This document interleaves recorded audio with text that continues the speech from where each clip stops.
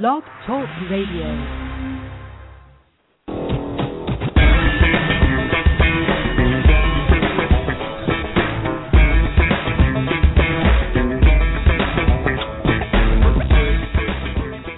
Hello, everyone, and welcome to yet another edition of Redleg Nation Radio. I'm your host, Chad Dotson of RedlegNation.com. Easy for me to say. Joining us again today, our good buddy Doug Gray from RedsMinorLeagues.com. How you doing these days, Doug? Oh, pretty good. The Reds are winning, so I don't have too much to complain about. How about yourself? Oh, about the same. It always makes life just a little bit better when the Reds are playing well, and the Reds are playing well. Right now. Fantastic, really. If you ask me, I'm very pleased. 29-18 at the moment. Actually, not only good enough for a tie for second place in the National League Central, amazingly, behind the Red Hot Cardinals and the Pirates, who will fade at some point. I'm sure of that. But the team's playing well. You know, I don't have very many complaints about a 29-18 start, and I especially don't have any complaints about the fact that they've got a run differential of 57, scored 57 more runs than they've allowed, second only to those stupid Cardinals in the majors, actually, for that stat. What do you think about how the Reds are playing right now? Are you as excited as I am? I mean, I can't say for sure I'm as excited as you are, but I'm pretty excited. I feel that, you know, with where the team's at, and, you know, I feel that most people don't feel that they're even playing up to their potential at this point, and for how good they're doing, you know, that really says how good this team is and can be. You know, I know that you look at the standings and they're in second place right now, but they've still got one of the best records in baseball, and they've done it without Johnny Cueto for most of the season and without the guy they thought was going to be their cleanup hitter. So I'm pretty excited with where the team's at right now, and, you know, I think that they're going to continue playing this well, if not better, the rest of the season. Yeah, I would hope so. I mean, the team's playing well, and I know that some people are maybe not fully on board with this bunch, but third best record, or I guess there are only two teams that have more wins, is the best way to say that, than the Reds do at this point, and certainly the Reds have one of the are tied for the second best record in the National League. Of course, again, they're the team they're tied with and the team that's ahead of them are both in the Central, so. You look at the standings, and they're not up at the top of the division, so that may be disappointing to some people. And I hate losing to St. Louis as much as anyone. But let's talk about this road trip the Reds just got back from. A 7-2 road trip. And, you know, the Reds had started the year, obviously, on fire at home, and they've been 16-6 at home this season. But on the road, started off pretty poorly against some decent teams. Now, the Reds come back off this latest road trip when they 7-2 record, as I said, swept two of the teams on the road trip, the Mets and the Marlins. And let's concede the Mets and the Marlins aren't exactly world beaters, but still, you got to take a 7-2 road trip anytime you can get it. Am I right? You're right. You are definitely right. I know it's the old saying, go 500 on the road and have a winning record at home, and you're doing all right. So, you know, the Reds are back over 500 on the road. You know, like you said, they started out really poorly on the road to begin the season, but, you know, they're back over 500 on the road, and you can't complain about that. No, you can't, and again, the Reds are beating up on some of the poor sisters of the National League, I guess you could say, but teams like, as we said, the Marlins and the Mets and the Cubs, and I guess there have been some fans who have pointed out, well, it's, you know, what the Reds have done, 29-18 overall, 11 games over. They didn't get 11 games over until mid-June last year. Not as impressive because they haven't done it against the better teams. I guess my point there, and I'll see whether you agree with this or not, is that every good team they're supposed to beat up on the poorer teams that they play, and no team plays exceptionally well against the quote-unquote good teams. I mean, that's why they're the good teams. Teams don't have great winning percentages against them. So I'm less concerned. You may think I should be more concerned, but I'm happy about the fact the Reds are taking care of business against the teams they're supposed to be taking care of business about, and it just doesn't concern me that in a handful of games here, maybe they haven't looked great against the Cardinals and the Nationals and some of the better teams in the National League. What's your opinion on that subject? Yeah, I'm pretty much with you. I mean, you know, it's May 23rd right now. not having a good record against other teams with a winning record, that doesn't really mean anything right now. It could just be completely random chance at this point. They've got, 18 games against other teams with winning records right now. That's not really enough to, take anything away from unless you're trying really hard to look for something just to, I guess, have something to talk about. This team's really good. I think that everybody knows this team's really good. And, like you said, no team, no matter how good they are, is going to have a big, winning percentage against other good teams. It's just not going to happen. That's why they're good teams. They don't lose, day in and day out to anybody. So, I'm with you. I'm not concerned about it at all. Well, we've talked about the Reds generally, I guess, and the general consensus amongst us anyway is that, hey, this bunch is they're playing pretty well and they're in good shape right now for the rest of the season. Let's dig into some of the specifics a little bit more and discuss some individuals. Let's begin with this pitching staff. There's a lot of storylines with respect to this pitching staff that we can discuss. The first one I want to talk about has been a little bit of a topic of conversation. It's been a big topic of conversation over the last couple weeks, which is that fifth starter spot. And I guess when the fifth starter spot is such a topic of conversation, it means that you've got a pretty good rotation in a lot of ways, and the Reds do. But obviously, Mike Leake is the Reds' fifth starter, and Johnny Cueto came back this week. And, of course, Johnny Cueto he's the purported ace of this staff, although Matt Latos may have a thing or two to say about that. And so somebody had to go. And Reds fans chose sides. Was it going to be Tony Cingrani or was it going to be Mike Leake that had to go? My stated opinion was that Mike Leake was definitely going to stay, just based upon the fact the way that the Reds have done things in the past. Mike Leake had been around. Cingrani was sort of the new guy. And Cingrani, by all accounts, has some things still to work on. But Cingrani looked fabulous in his 6 Major League starts. First 6 Major League starts, 2-0 record, 3.27 ERA. And a guy that performs like that gets sent to the minors.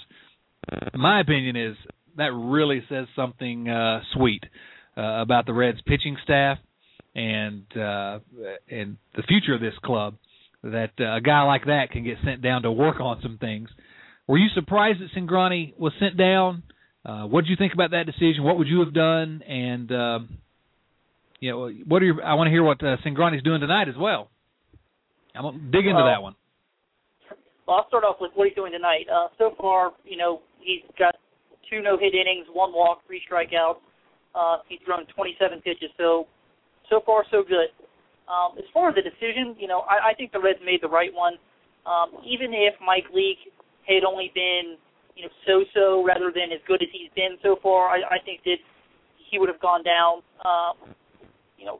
I'm not sure who made the decision for the Reds to set up the game plan when Tony Cingrani started, but he threw to 3 different catchers, and to every catcher he threw 80% fastballs or more. And that tells me that somebody with the Reds organization decided that, he did not have the secondary pitches that they trusted enough for him to throw to major league hitters.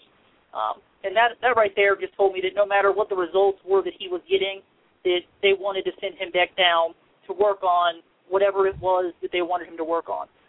Somebody didn't trust him enough to, go out there and throw change-ups and breaking balls to hitters. And, eventually they're going to catch up with anybody with a fastball, that's, I guess, not a Aroldis Chapman like when he's out there throwing 100-plus every pitch.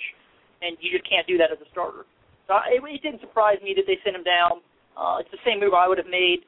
I think I would have had a different game plan than they had. I would have had him mixed in off-speed stuff a little bit more.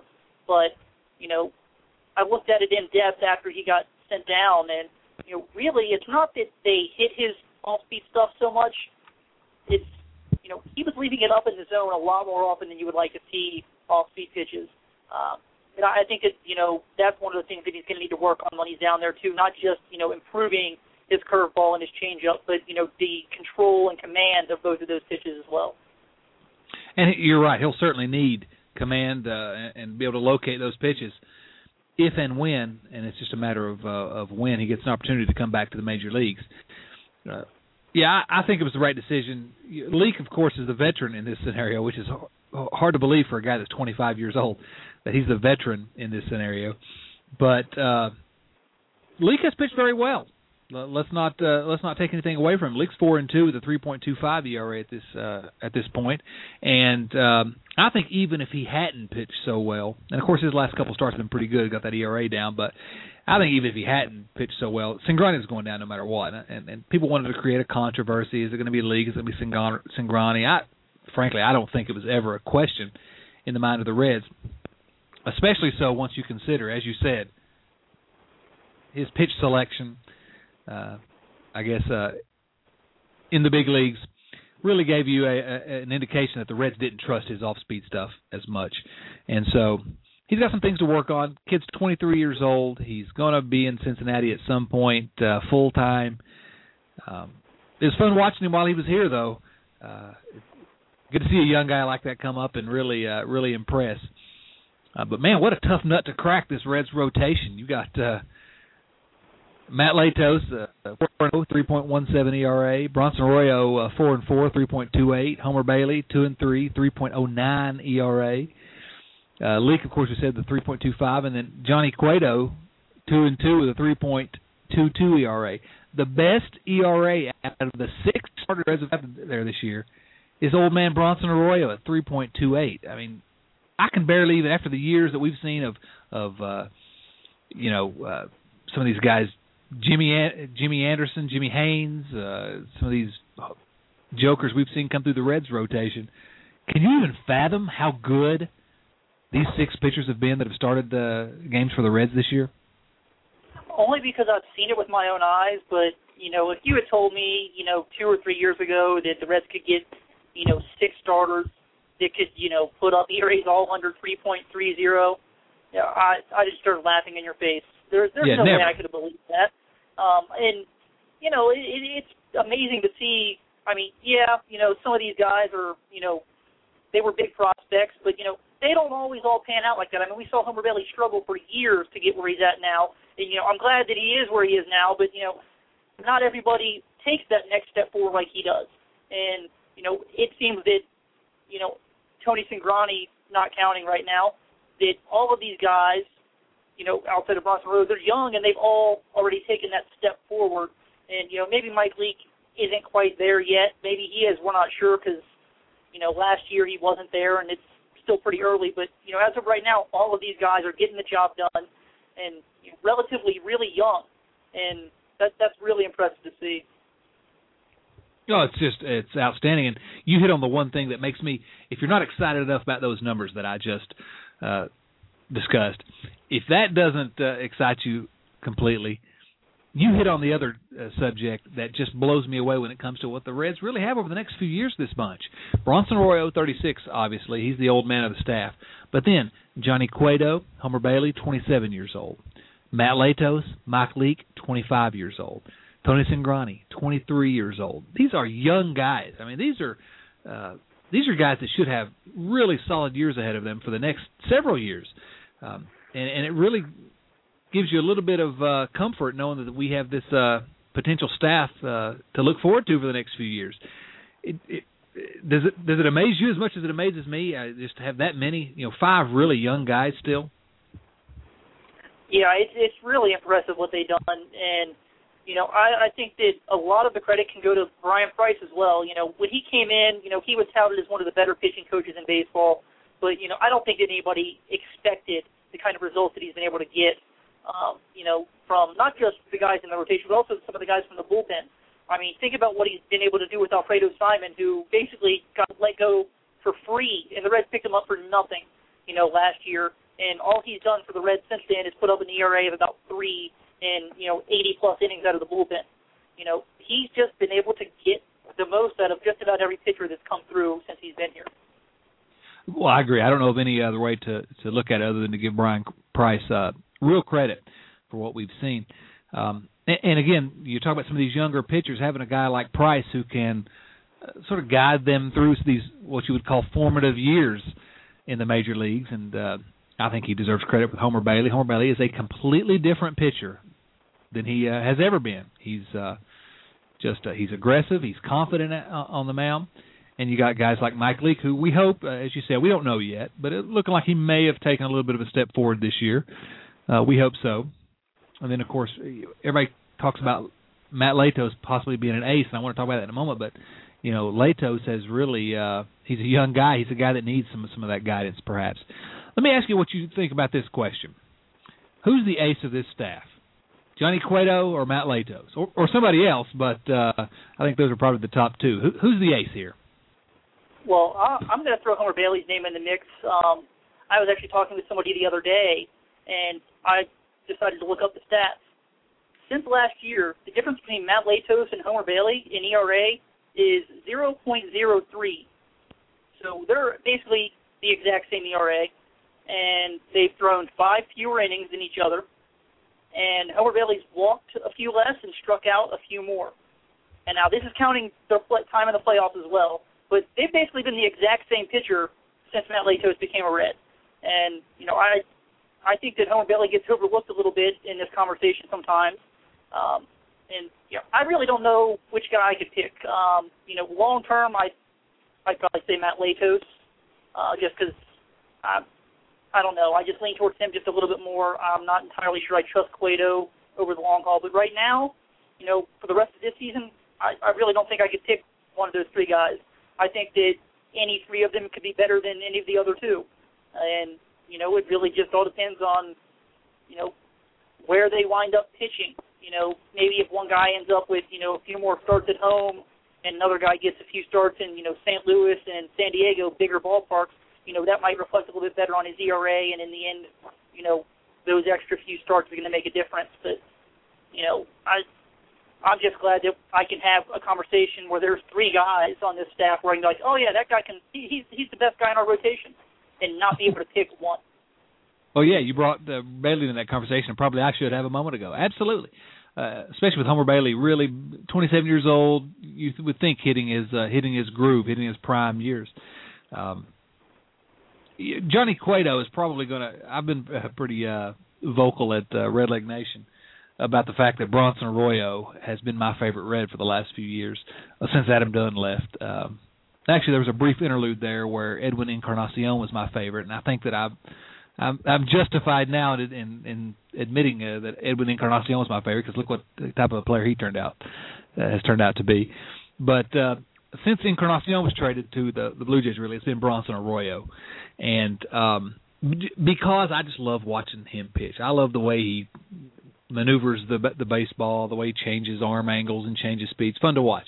In a lot of ways, Johnny Cueto is sort of not a similar type of pitcher, because that's not true, but he's as fun to watch as anybody. Maybe that's just a function of the funky delivery he has, but I enjoy watching Johnny Cueto. So I'm not off the Johnny Cueto bandwagon by any stretch of the imagination. But Matt Latos, this is a guy that over at ESPN.com we did some preseason predictions, and I picked Latos to win the Cy Young this year, and that was a little bit of a stepping out on a limb, I guess.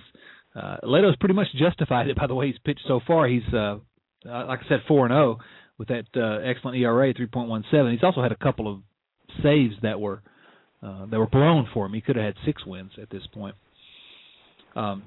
So if I'm asking the question, Cueto or Latos, who's the ace?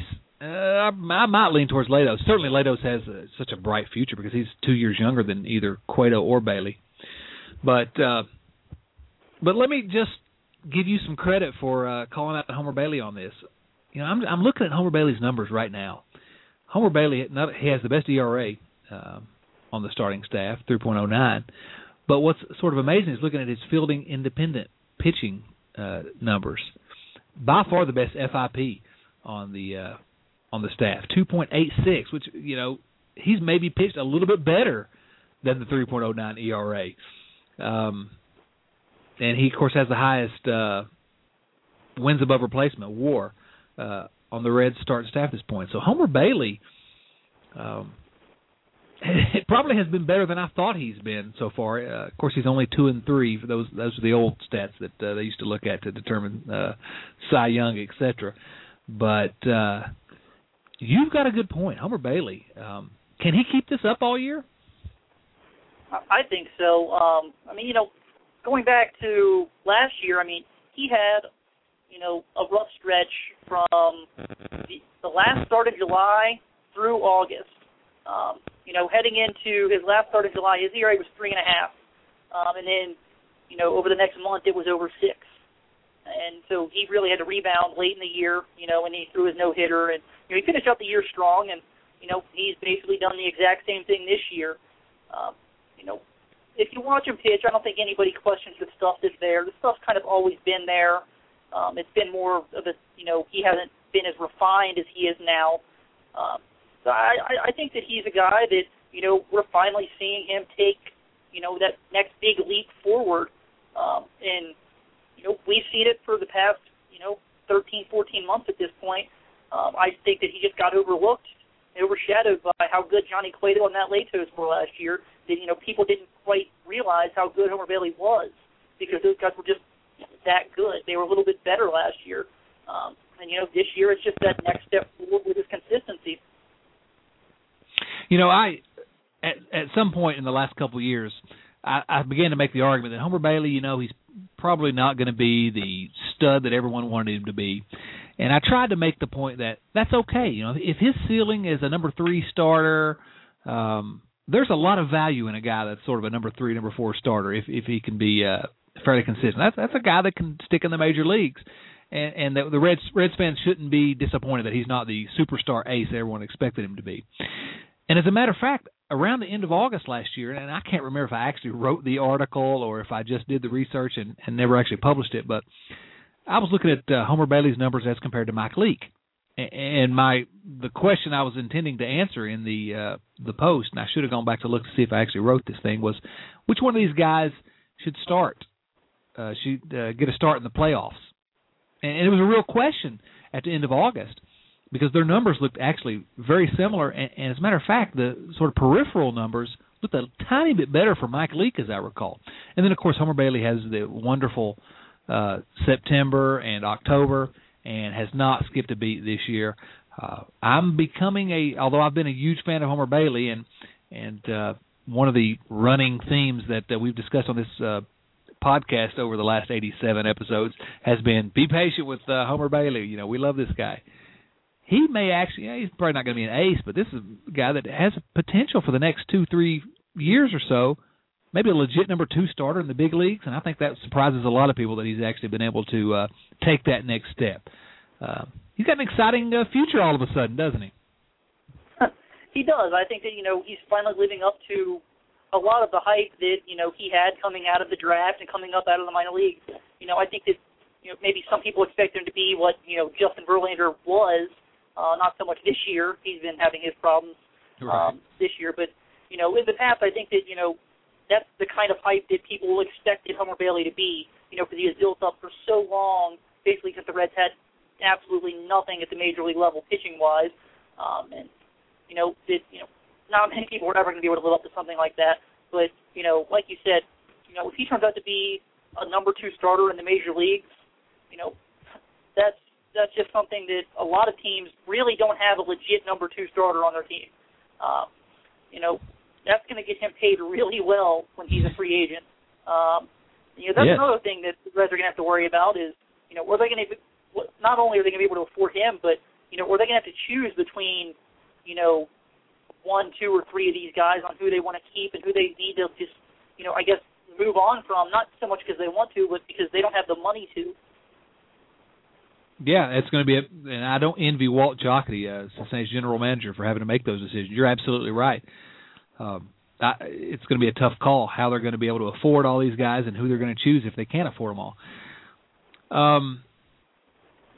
The highest ceiling of any of these starting pitchers, is there any question that the highest, the pitcher that has the highest ceiling is Matt Latos? Yeah, I think I could make an argument for Homer Bailey. Really? Over Latos? Interesting. Yeah, and I'll tell you why. Matt Latos and Homer Bailey, they're pretty similar pitchers. They're both big right-handed pitchers. Matt Latos, I think he's a little bit bigger, but, they're both big right-handed pitchers. Homer Bailey throws a little bit harder. His fastball on average is a little bit harder, and his top-end velocity is a little bit harder. Both of them have, put-away sliders. They've, over the last few years have both been within the top 10 in value, according to Fangraphs, for all starting pitchers in all of baseball. They both have similar walk and strikeout rates. I really just don't see too much of a difference between the two guys. I guess ceiling-wise, if you wanted to count in, their peak moving forward because Latos is younger, that, you could give him the edge there. But on a pure stuff and results level, I think that, you could argue either way for either one of those guys.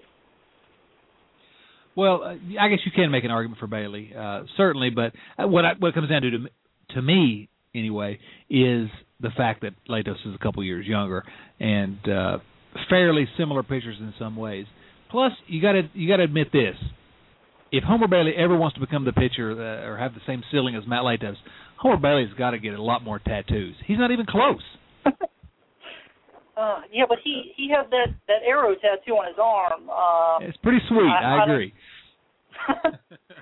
Yeah, I don't know. He's got a long way to go to catch up with Latos on the tattoos. I'll give him that. Maybe I'm overrating the value of the tattoos. Let's run briefly through the bullpen quickly if we could. And actually, I'm going to amend my previous statement. The starting pitcher on the Red staff who has the highest ceiling is Aroldis Chapman. But I'm not going to get into that whole argument again. Chapman has he struggled a little bit. He's been excellent at other times. What do you think about what we've seen out of Aroldis Chapman out of the closer spot this year? I know some fans have been concerned. I'm not concerned. No, me either. Even the best guys are going to have a few bumps in the road throughout the season. The guy's got 34 strikeouts and 9 walks in 21 innings. His ERA's 3.00. We all know what he's going to do. We're going to look back at the end of the year, and, his ERA is going to be under 3, and he's going to have a whole lot more strikeouts than he does walks and innings pitched. I'm not concerned about anything he's done. Sure, I wish he hadn't blown a save here or there, but, it's going to happen. At the end of the year, he's probably going to have 5 blown saves, just like most other elite closers. That's just how things work. Sometimes the other guys are just better than you on that night, even somebody as good as Aroldis Chapman. Isn't the fact, though, that he's going to have, and I agree with pretty much everything you said, but isn't the fact that he's going to end up having 5 blown saves, similar to other closers, I mean, and he is, that's the way it works, is that yet another argument for this guy being in the rotation? And do I need to quit beating that dead horse, I guess, is the related question. Well, you said you weren't going to bring it back up 20 seconds ago. I lied. But no, yeah, I'm with you on that. I think it's a waste of talent, but it's not my choice and it's not your choice. So, there's nothing at this point that we can do or say about it that we probably haven't already said. We think that it's a bad move, but it is what it is, and there's nothing that we can really do about it.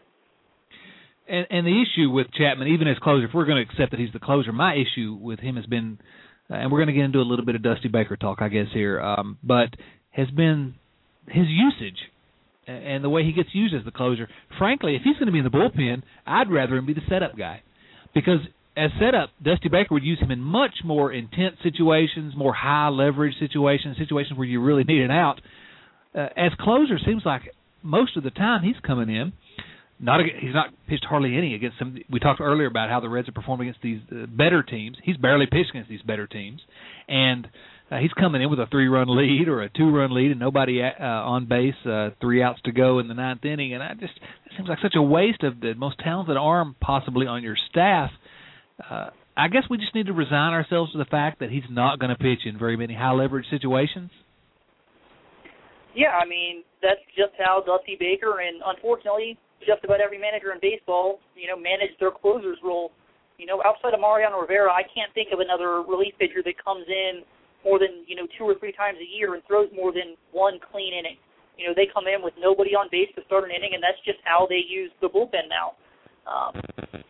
But Dusty kind of does the same thing with, his entire bullpen. Everybody's got their defined set role, and he's not creative at all with how he uses the bullpen. There's going to be a lefty coming up.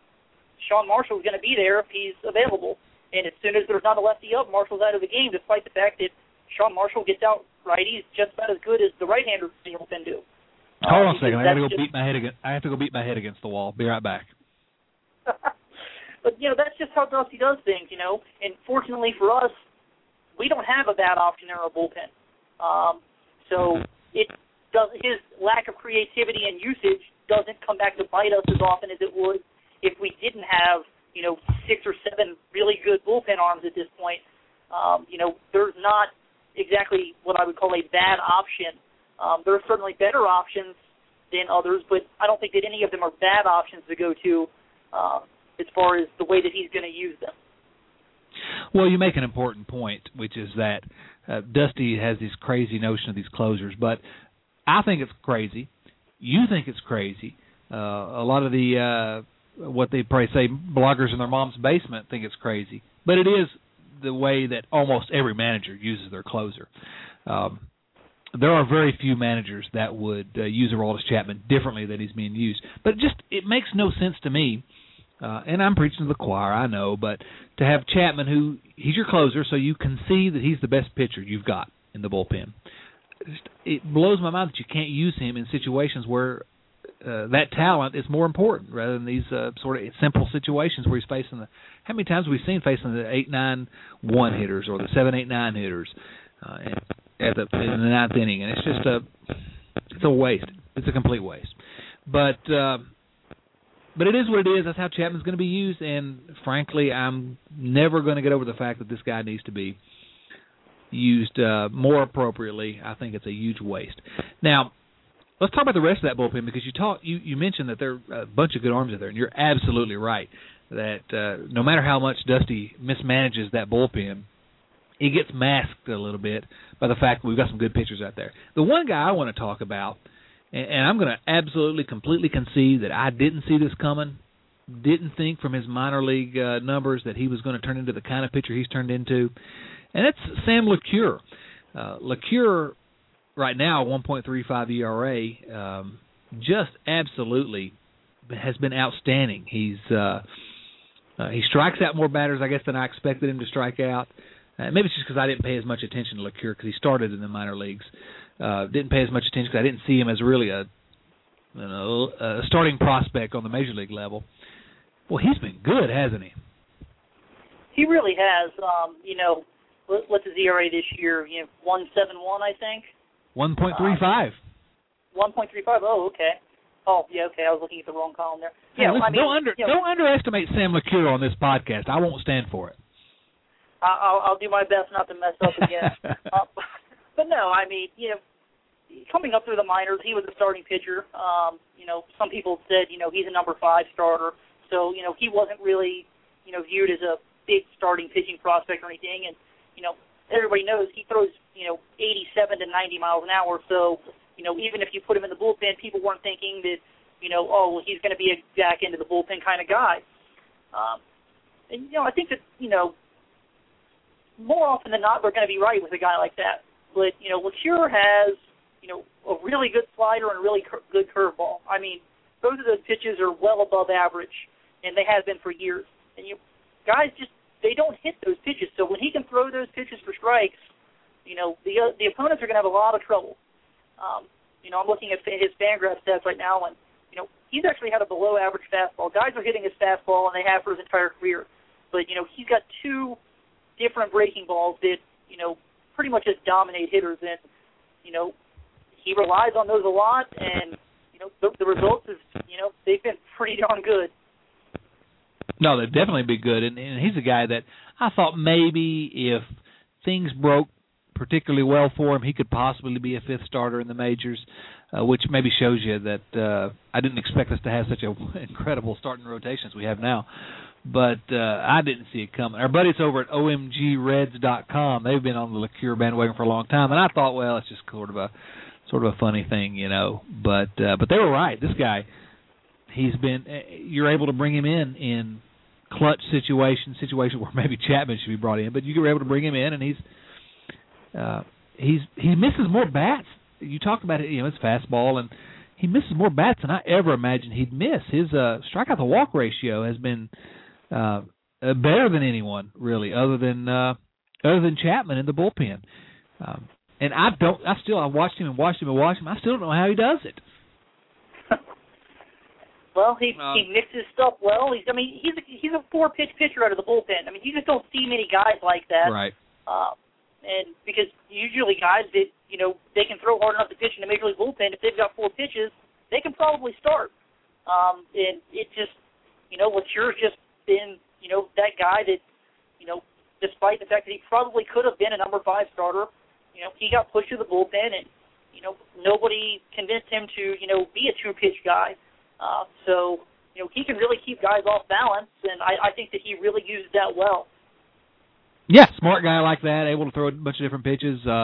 And truth be told, and maybe it's not the best thing for his career, although it's turned out to be the best thing for the Reds, probably could have been a number 5 starter somewhere. There are probably a bunch of teams that could have used him as a number 5 starter. So he's a guy. He's become sort of a fan favorite because of that mustache, I guess. But it's delivered Corky Miller a little bit of a career, the facial hair. But really happy to have him in the Reds bullpen. He's done well. Look quickly at some of these other guys in this bullpen. We talked about Sean Marshall, and I'm not going to mention him much more except to say that I think that's the most underrated member of the Cincinnati Reds, and I don't think it's even close. I don't think fans understand how good Sean Marshall is, and every time I say that, everybody comes back at me with, "Oh, he's terrible. How can you trust that guy?" Why is he so underrated, or am I overrated him? I guess is the question I would ask you. No, I think you're right on target with that. I mean, since 2010, he's got a 2.47 ERA. He's got 250 strikeouts and 218 innings. The guy's really good, and like you said, I think that a lot of people don't appreciate just how good he is. And one of the people that doesn't appreciate how good he is, in my opinion, is our old buddy Dusty Baker. Sean Marshall, he was injured, I guess, and I worry, we haven't heard the latest, but I worry that he's injured again. He's having some issues with his shoulder, I guess. 11 games he's appeared in this year, but he's only thrown 7 innings pitched. Oh, this guy is not a loogie, a lefty one-out guy. This is a guy that can pitch. Get him in there in these tense situations, these high-leverage situations. Let him throw to the guys that you won't let Chapman throw to. After Chapman, he's the second-best pitcher out there. But we're not going to see that. He's going to be a loogie, isn't he? Unfortunately, I think he is. And like you said, hopefully he's not injured. I think that if it were something serious, he'd have been put on the DL already. But, with the day off, I think they're going to try and they just wanted to wait and see how it was going to be and how he was going to react. But, hopefully it's just, it was just a day of soreness. And, he's good to go for this upcoming series against the Cubs. But, yeah, I think that no matter what, Dusty looks at him as a guy who, he's only going to use against lefties in most situations. Unless it's one of those days where he's got 2 or 3 guys in the bullpen that, just aren't available for whatever reason, Sean Marshall's not going to see too many right-handers.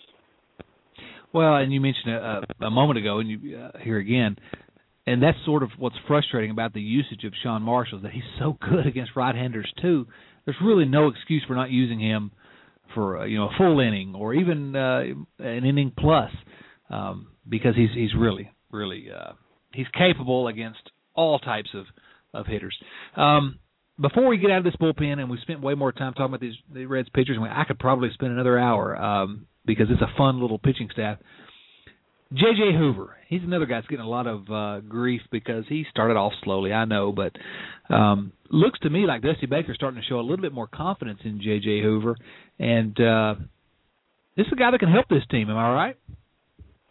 Absolutely. I've been saying that J.J. Hoover could probably close for most teams, and I still believe that. He got off to a slow start, like you said, but, since April 8th, J.J. Hoover's got an ERA of 2.40 in 15 innings. It's just been hidden because, he gave up 4 earned runs in the first week of the season. And as a reliever who, you're not going to get that many innings, it's going to take your ERA a while to recover from something like that. Dusty seems to trust him in high-leverage situations, rightfully so in my opinion. And, he's responded well. I just think that, he's another one of those guys that, even if Dusty Baker doesn't quite use everybody right, he's one of those high-leverage, big arms that we can trust out of our bullpen. And, it just really helps I guess with the dusty factor, you can't really screw it up that much. Yeah, that's absolutely. And I'm with you. If it were up to me, I probably would have J.J. Hoover closing right now because I would let the current closer go be in the starting rotation. But we've already discussed that, and I'm going to try to stay away from it. But you're right. Hoover's quality. If you're on Hoover's case this year, and there are a lot of people that keep tweeting at Red Leg Nation, and probably you too, about how awful J.J. Hoover is every time he comes in the game, lay off this kid. This kid is good, and he's a legitimate major league reliever. Okay, let's get away from the pitching if we could, and let's talk about this offense. You know, the offense was the weak. It's hard to say a weak point from a team last year that still hit pretty well and won the division, but it wasn't the strength of the Reds necessarily last year. This year, this offense has been by and large pretty doggone good, and yeah, I just used the word doggone. They've been pretty good, and really have a possibility of getting better if you start looking at some of these guys. The two guys that I want to discuss first of all, and the guys that have really been the key to this offense so far and should be the rest of the season, I'm in love with both these guys.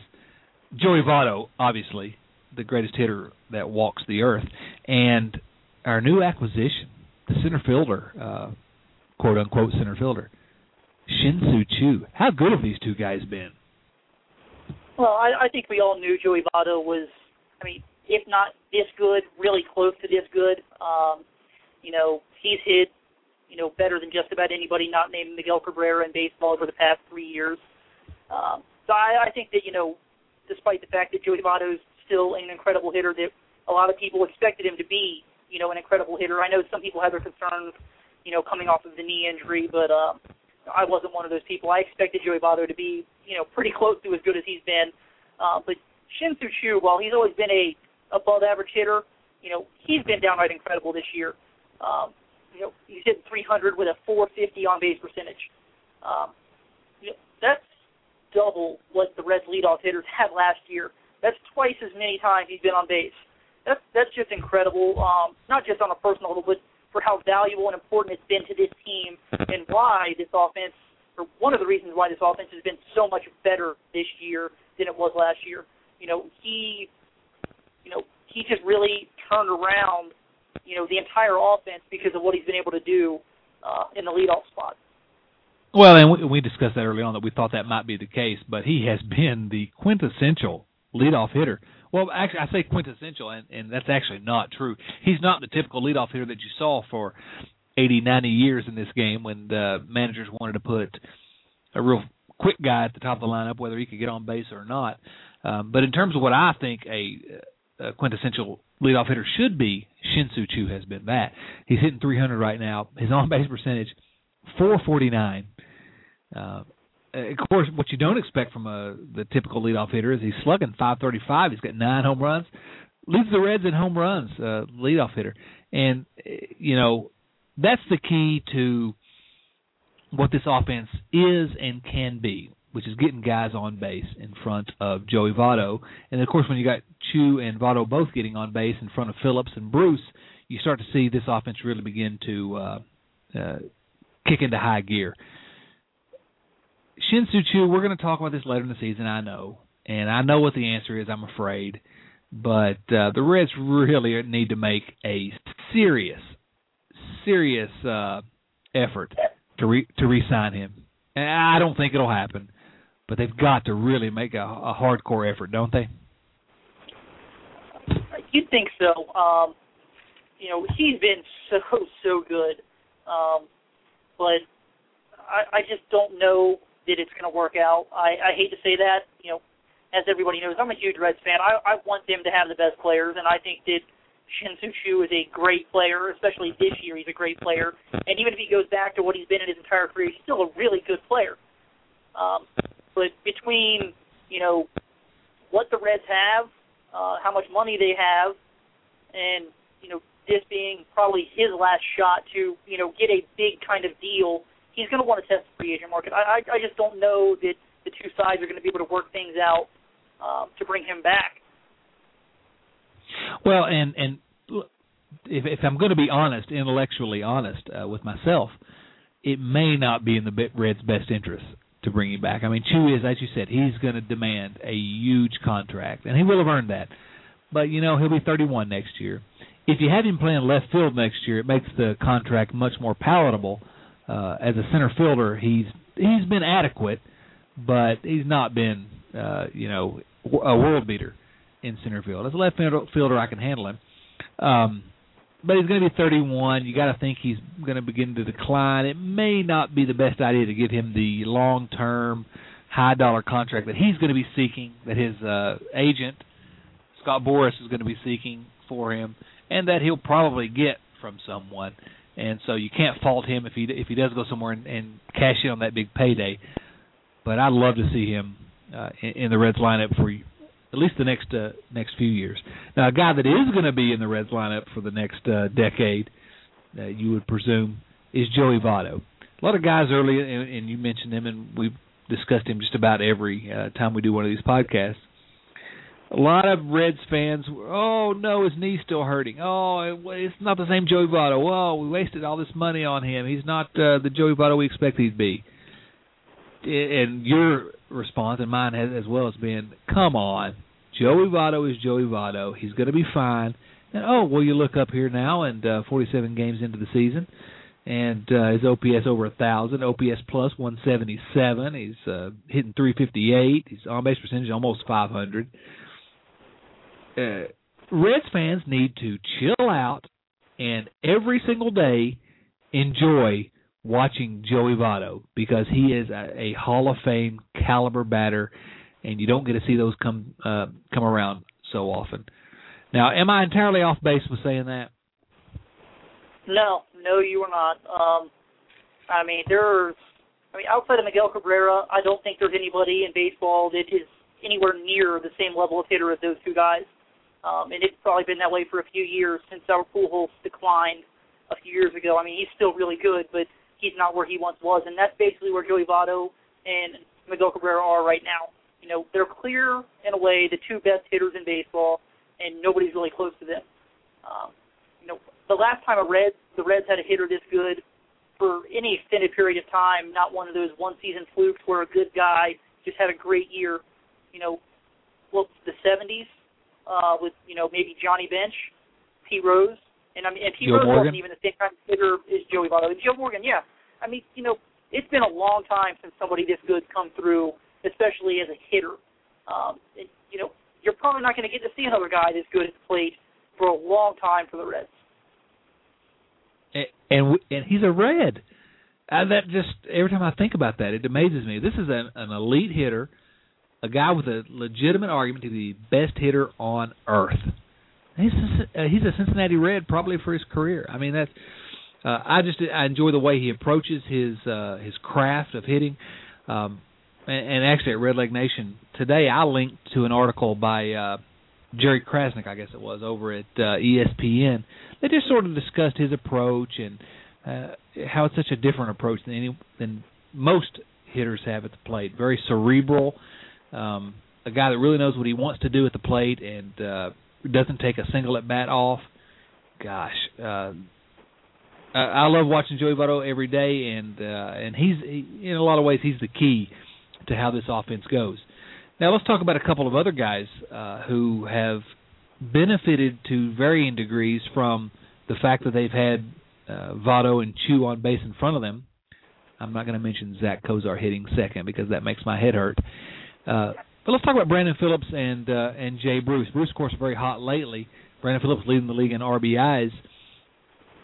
Those guys are having pretty good years. Bruce, I think, is on his way. He's rising, I guess.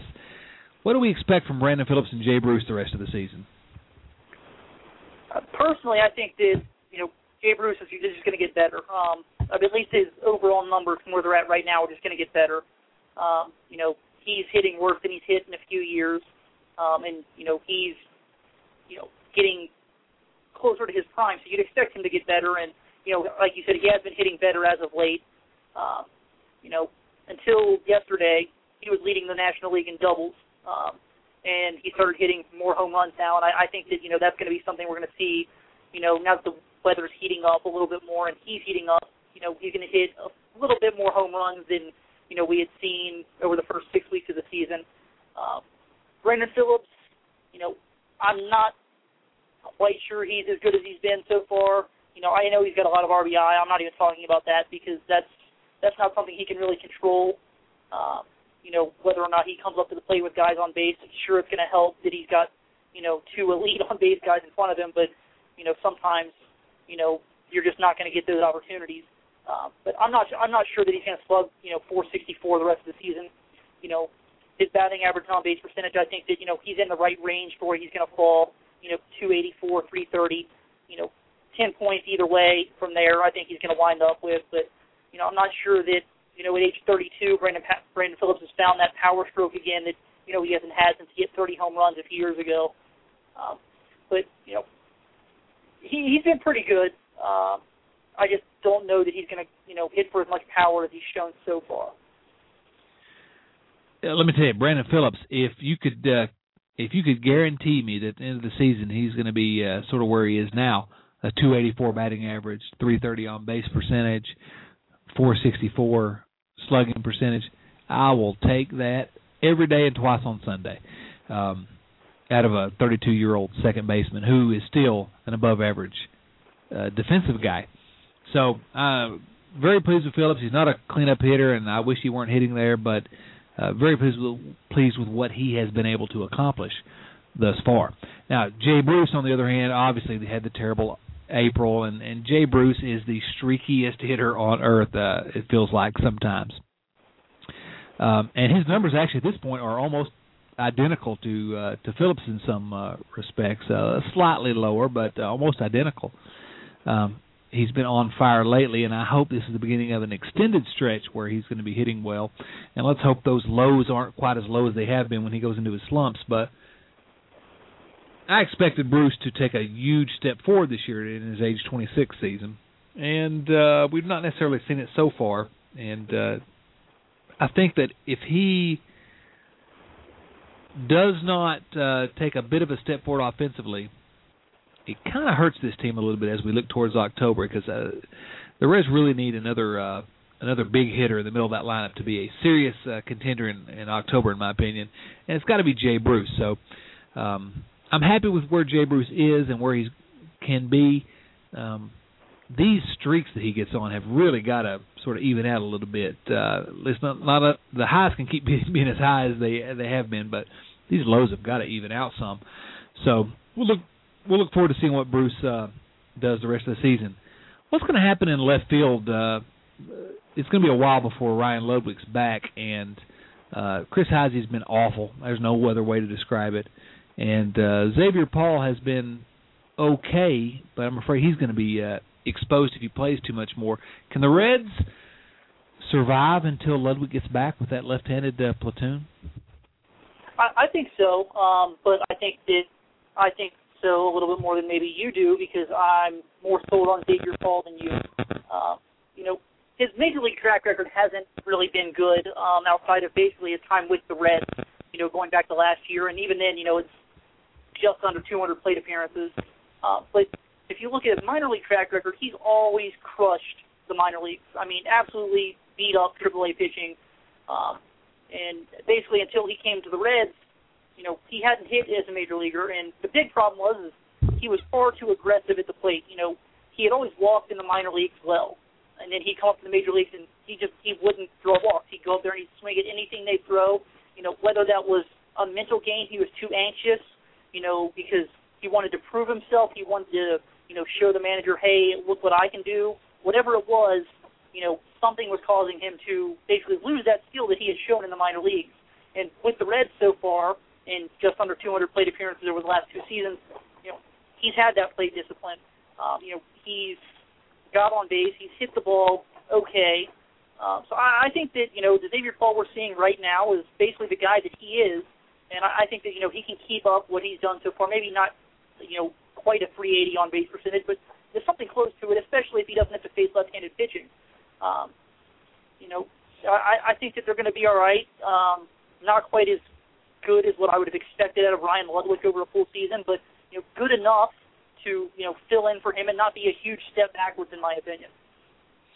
Well, from your mouth to God's ears, absolutely. I hope so. I don't have a whole lot of faith in Xavier Paul necessarily, and I guess I'd had more hope for what we would have received from Chris Heisey in terms of production. Let me ask you, because I got in a not really an argument, but a discussion with some people who are talking about Donald Lutz, who made his major league debut here, and he's done okay as a major leaguer so far in 17 games, 37 plate appearances. Was I incorrect in saying that Donald Lutz is a fourth, fifth outfielder ceiling type guy, that this is not a guy that is going to be a potential starter in the major leagues? Am I off base with that? Should I go back and apologize to the guys I was arguing with on Twitter? I think you should apologize for it, but with an asterisk. Right now, I don't think that there's any reason to believe that Donald Lutz is a starter. He's not ready right now to start every day. But feeling-wise, I think that, he can be a starting left fielder, if things go right for him. Right now, I don't think he's close to being ready to, face, especially major league pitching day in and day out. I think he's far too aggressive at the plate. But, he's got a pretty special bat. When he makes contact, it's really hard contact, and you just don't see that from a lot of guys. He's athletic despite his size, for a left fielder. So I think that defensively he can handle left field, and, if things work out right with his bat, that, he definitely could be a starting caliber left fielder. Well, let's hope so, because he seems like a great guy, and wish him nothing but the best. Let's move quickly, if we could, to the catcher position. I think the last time we talked, Ryan Hennigan had gone out. He's back now, obviously, and we had talked about Devin Mesoraco getting his chance to sort of be the starting guy and a chance to impress and a chance to show that he still needs to be in the conversation. Did Mesoraco prove anything while he was got that chance to start, and does it even matter when Dusty Baker's managing the team? Wow, those are two very different questions, aren't they? Yes. To me, I think that he did prove something, and it's not necessarily what people were expecting him to prove. I think that a lot of people were more concerned about what he would do at the plate rather than behind the plate with his time, because I think that people expected, at one point in his career that he could come up and he could really hit major league pitching, which I still think that he could do, but, he didn't quite do that in his, 3.5 week, exposure of, 60-70% playing time. But the pitching staff, more often than not, performed very well when he was when he was behind the plate catching for them. And I think that that's something that a lot of people had been using as an excuse as for why he wasn't getting as much playing time as some of us were calling for. And, over the long haul of the time that he was behind the plate just about every day, the pitching staff pitched really well with him back there. And I think that it showed certain people that, it isn't always the catcher behind the plate that's making the difference with our pitching staff. That, as long as the guy is capable that's back there, that, our pitchers are going to be good more often than they're not going to be good because, well, they're good pitchers. And that's what stuck out to me the most. I had always felt that Mesoraco was a capable catcher back there, despite what some other people had been trying to tell me. And, that's what stuck out to me. I still think the bat's going to be better than where it's at now. But, sometimes it's going to take more than 3 weeks of continuous playing time for that to show up. I mean, Jay Bruce didn't hit for all of April, and he's been crushing it in May. Sometimes it just takes a little bit longer to get things going. Yeah, and Mesoraco didn't hit terribly, but you point out the one thing that may have helped him win over a few doubters, which is that if there were any questions about his defensive ability, especially with respect to a comparison with Ryan Hennigan, at the very least he may have answered some of those questions. I think this whole catcher ERA nonsense is for the birds and given way too much credence among some talk radio hosts and supporters of the Cincinnati Reds, but Mesoraco showed that, hey, he's capable. And that's the word you used, and I think that's the appropriate word. He's capable handling the job back there. Now, given that he's capable, I guess it's going to be up to him to show that his bat is what we all hoped it would be. And still, I'm with you. I think he still can be. He's just 25 years old. But I don't think while he may not have answered all the questions that some doubters may have had, he answered a lot of them, and he's capable of handling start catchers if it comes around. Hopefully, Ryan Hannigan's going to get straightened out at the plate. His numbers, he's shown some signs of that lately, but his numbers are still pretty poor as a hitter. And so, if they're both those guys are playing as well as we hope they can play, it's a pretty good tandem, and could be for the next year or two. Anything else you want to say about the Reds' offense before we move on? No, because anything else I'd have left to say would be a little bit on the negative side, and I don't want to have any negativity going into this weekend series. So let's just move on forward. There you go. Yeah, I think there are some things we can maybe talk about. Maybe we will next time around. But let's leave that around because we're in a good mood now. The Reds are winning some games. Let's talk quickly, if we could. Spend as much time as you want to on it, but about the minor leagues, which is your area of expertise. And I want you to sort of let us know what's going on the minor league level. But the first thing I want to ask you is if you could speak about our buddy Bill Lack, who's done some incredible interviews. If you guys haven't listened to his interviews the last couple of weeks with a couple of Reds legends, Jim Maloney and Big Red Machine member Fred Norman, they've been fantastic. Well, Bill Lack is going to be sitting down with Tucker Barnhart, one of the prospects in the Red system, who's one of our what we call spotlight players, who's sort of assisted us, helped us out at the Red Leg Nation, letting us follow him along his career. And he's spoken with us before, and he's written a couple posts. But where are we with Tucker Barnhart? What do we have to look forward to? Is this guy a major leaguer at some point? Absolutely. I mean, even if he couldn't hit, I think he's a major leaguer at some point because his defense is just that good. He is a good receiver. He works well with the pitchers. And, I just think that, defensively what he brings would be enough to, at the very least, give him a career backup kind of role. But he's actually been hitting pretty well this year. He's hitting 276 with a 353 on base percentage and a 397 slugging percentage, heading into the game tonight. I guess the one thing that, I've really been wondering about it a lot this year is, because he's a switch hitter, for those who don't know, how much longer the Reds are going to let him continue to bat right-handed, which is not his more natural side of the plate. This year he's hitting 217 with a 208 on-base percentage because he's got a sac fly and no walks from that side of the plate, and he's slugging 261. And basically that's what he's done for his entire career from the right side of the plate. Low 200s or even lower batting average, and absolutely no power whatsoever from that side of the plate.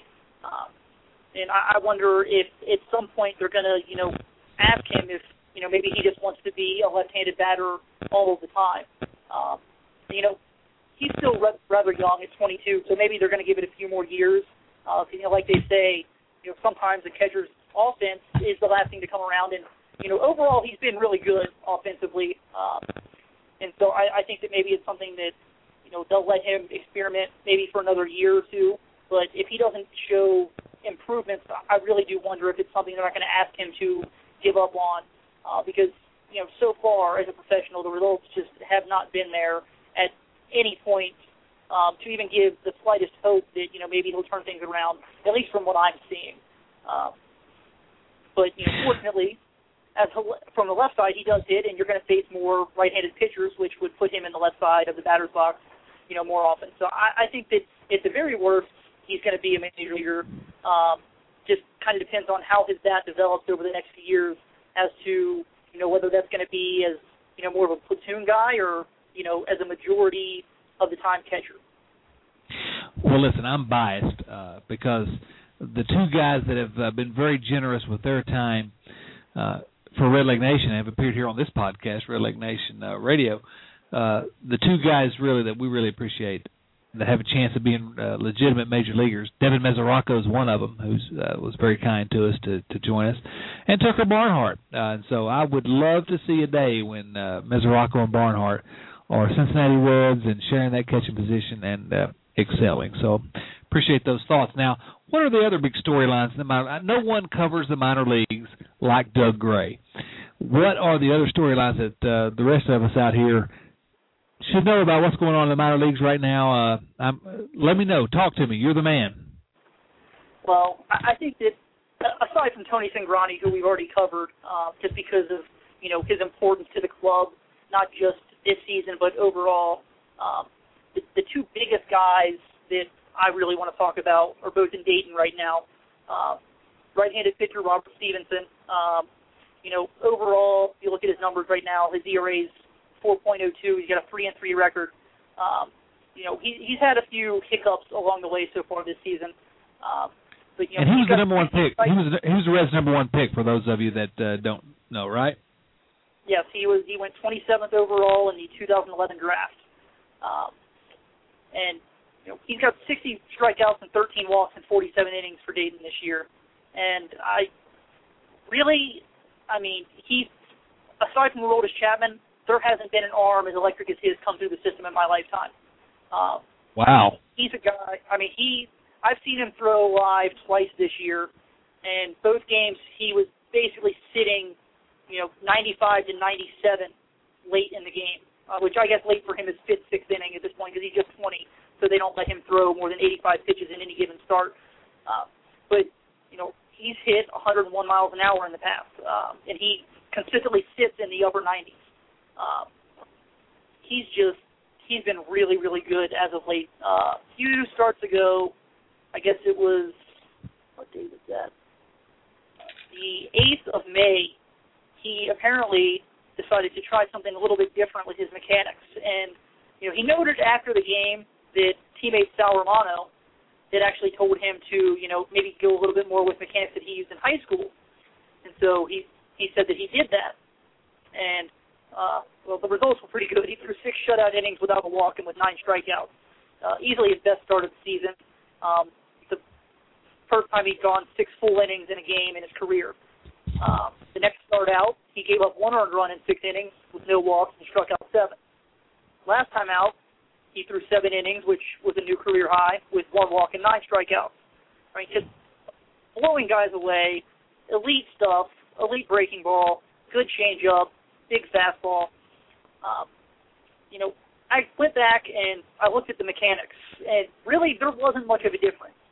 He is, in his follow-through, he's not getting quite as flat in his follow-through, but I really haven't seen a difference in his stuff. It's mostly that he's been able to control everything a little bit better. And if a guy with his kind of stuff can control the ball and throw it for strikes, it doesn't even have to be where he wants it within the strike zone. It's that good. He's got a chance to be a legit number 1 shutdown ace, not like number 1 pitcher, but, full-on ace. There's 5 or 10 guys in the major leagues with that kind of potential. He's got that kind of stuff, and if he can, get to the point where he can throw strikes consistently, he's just a really, really, really special arm. Pretty high praise for a guy that, high school guy, you never know how those guys are going to pan out. Anyone else in the minor leagues that really we need to be paying attention to? Any other big storylines you want to point out? Yeah, Jesse Winker. He was a first-round supplemental pick last year. He's just 19 years old. Coming into tonight, he was hitting .313 with a .416 on-base percentage and a .537 slugging percentage as a teenager in the Midwest League, which, for most people who don't know, it's a pretty pitcher-friendly league, especially early in the season, because it's in the Midwest and it's pretty cold in April in most towns in the league. He has just been obliterating this league, and he got off to a pretty rough start. Since the 19th of April, let's just look at this.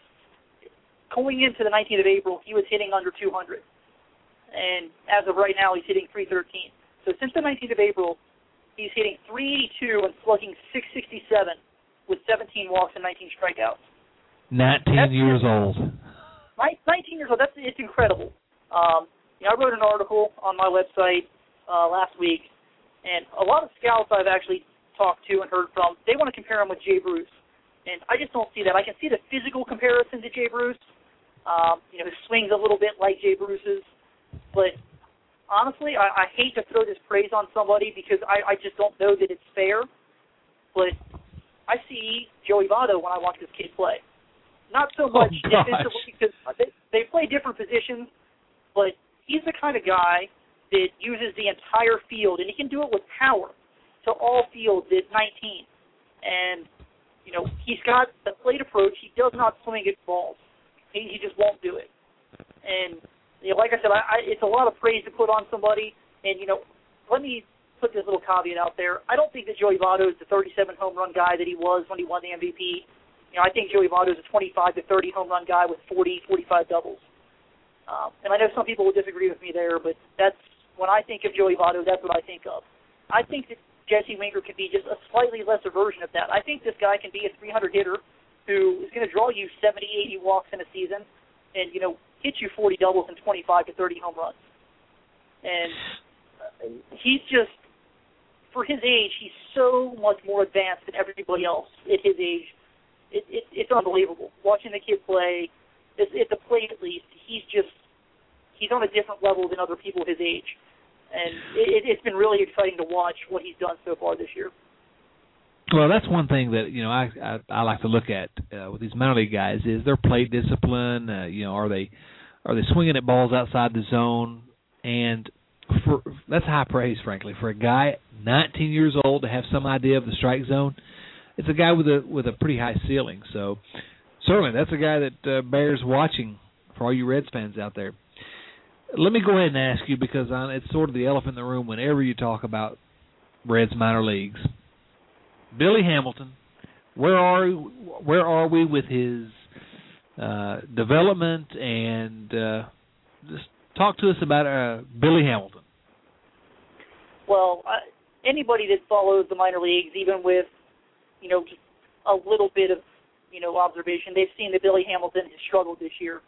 Going into tonight, he was just hitting 243. He struggled. It's not. There's no way to really beat around the bush. He's not hit well this year, but he really struggled in April, and he had different hitting mechanics from the left side of the plate this year than he'd had the previous 2 years, and it just wasn't working out for him. He noticed it. I'm assuming the hitting coach noticed it, but early in May, a few days into May, he went back to his old hitting mechanics, and he's looked better at the plate. The results, they're still, I guess, so-so, but he's hitting the ball with authority now, and that's just not something that I saw from him just about at all during the entire month of April. I mean, he might have hit 3 or 4 balls hard the entire month that I saw, and so far in May, I mean, he's hitting 282 in May, which is, I mean, that's good. That's something that you want to see out of Billy Hamilton. A guy who can hit 275 to 290. But he just looks so much more comfortable and better at the plate. He's hitting the bat to the zone a lot quicker than he was before. And I think that, over the course of the season, his numbers are going to get a lot more respectable than they are now. He's hitting better. He's made that adjustment, that change that he needed to make.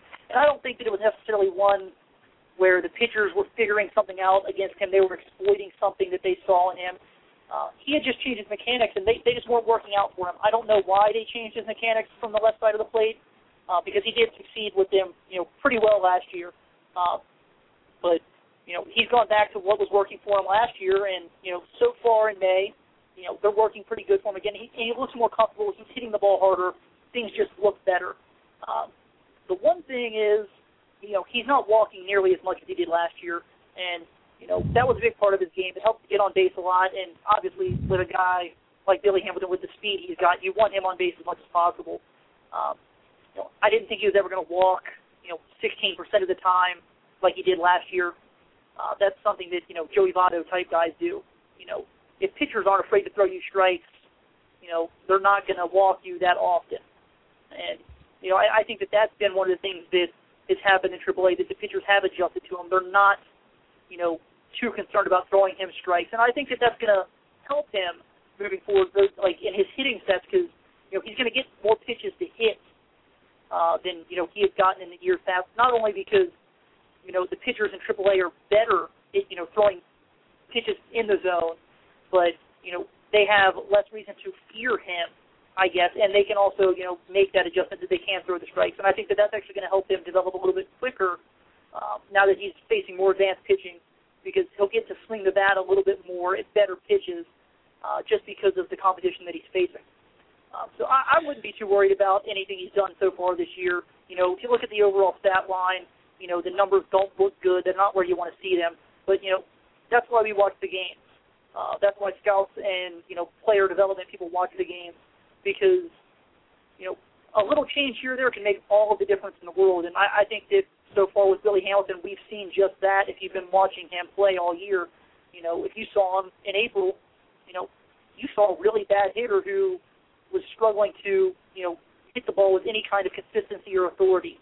And, one little change, and he's back to, the guy that we saw last year. Well, that certainly bears watching for the rest of the year, because there are a lot of people that consider him to be the opening day center fielder for the Cincinnati Reds next year. So we'll see what happens. Anything else with the minors that you want to talk about before we close up shop today? Well, I'll just throw in one more thing on Billy Hamilton, and then we can get things going. But I thought I'd talk about his defense a little bit because, as you said, a lot of people do expect him to be the starting center fielder next year. He's been nothing but impressive in the outfield from what I've seen. He shows elite range, which, obviously you'd expect with somebody with his speed. But, he's also getting really good reads on the ball right off the bat. And, when you couple that with his speed, there are very few guys in baseball that can do the things that he can do in center field as far as, getting to the baseball. In April he made 2 errors on similar plays where he was going to try and, field a ground ball and throw a runner out at a base or make a throw to the base, and he pulled his glove up a little earlier than he should have, and the ball went by him.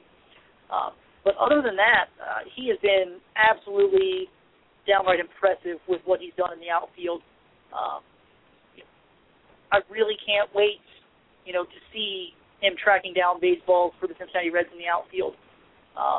It's something that, I know that everybody was in love with Drew Stubbs' defense, and rightfully so. He's a really good defensive center fielder. I think Billy Hamilton's going to be better defensively. He's got those kind of abilities in the outfield. And while I expected him to get there eventually, it's been really impressive seeing how quickly he's been able to pick up the position. He's always been a hard worker, but, even with all the hard work in the world, sometimes it takes, a lot of repetitions to get where you need to be. And, he's been able to pick up on things that take guys, months, sometimes even years to pick up on. And he's done it really, really quickly, and it's been really impressive. That's pretty high praise, certainly on the defensive side for Billy Hamilton. Wow, look forward to seeing him play even more. Well, Doug, I guess it's about time to wrap this show up. So any closing thoughts, anything else you want to add before we call it a night? Yes. Let's sweep the Cubs because I can't stand Cubs or Cubs fans in our ballpark. Oh, man. That's a comment from a guy that's after my own heart. Absolutely. Doug, appreciate you joining us once again for Red Leg Nation Radio. I would ask you all to go to redlegnation.com. Certainly, that's our website where we talk about the Reds every day. Go visit Doug over at redsminorleagues.com. Great stuff there every single day. You can keep track of what's going on throughout the Reds organization on a daily basis. You want to follow Doug on Twitter, DougDirt20 at DougDirt24. Is that right? That's right. Follow Doug on Twitter. Follow us at Red Leg Nation on Twitter. And then, of course, if you want to listen to my dumb nonsense, I don't know why you want to, but if you want to listen to the dumb nonsense that I post, you can follow me at DotsonC, DOTSONC. Doug, appreciate you joining us once again. As always, it's been a pleasure. Definitely. Go subscribe via iTunes to Red Leg Nation Radio. Check us out. You can subscribe via RSS as well if you'd like. Really appreciate you doing that, and really appreciate you joining us here. You got a lot of options for your entertainment time, and really appreciate you giving us a download and listening to the dumb stuff we have to say about the Cincinnati Reds. For Doug Gray, this is Chad Dotson saying, so long, everyone.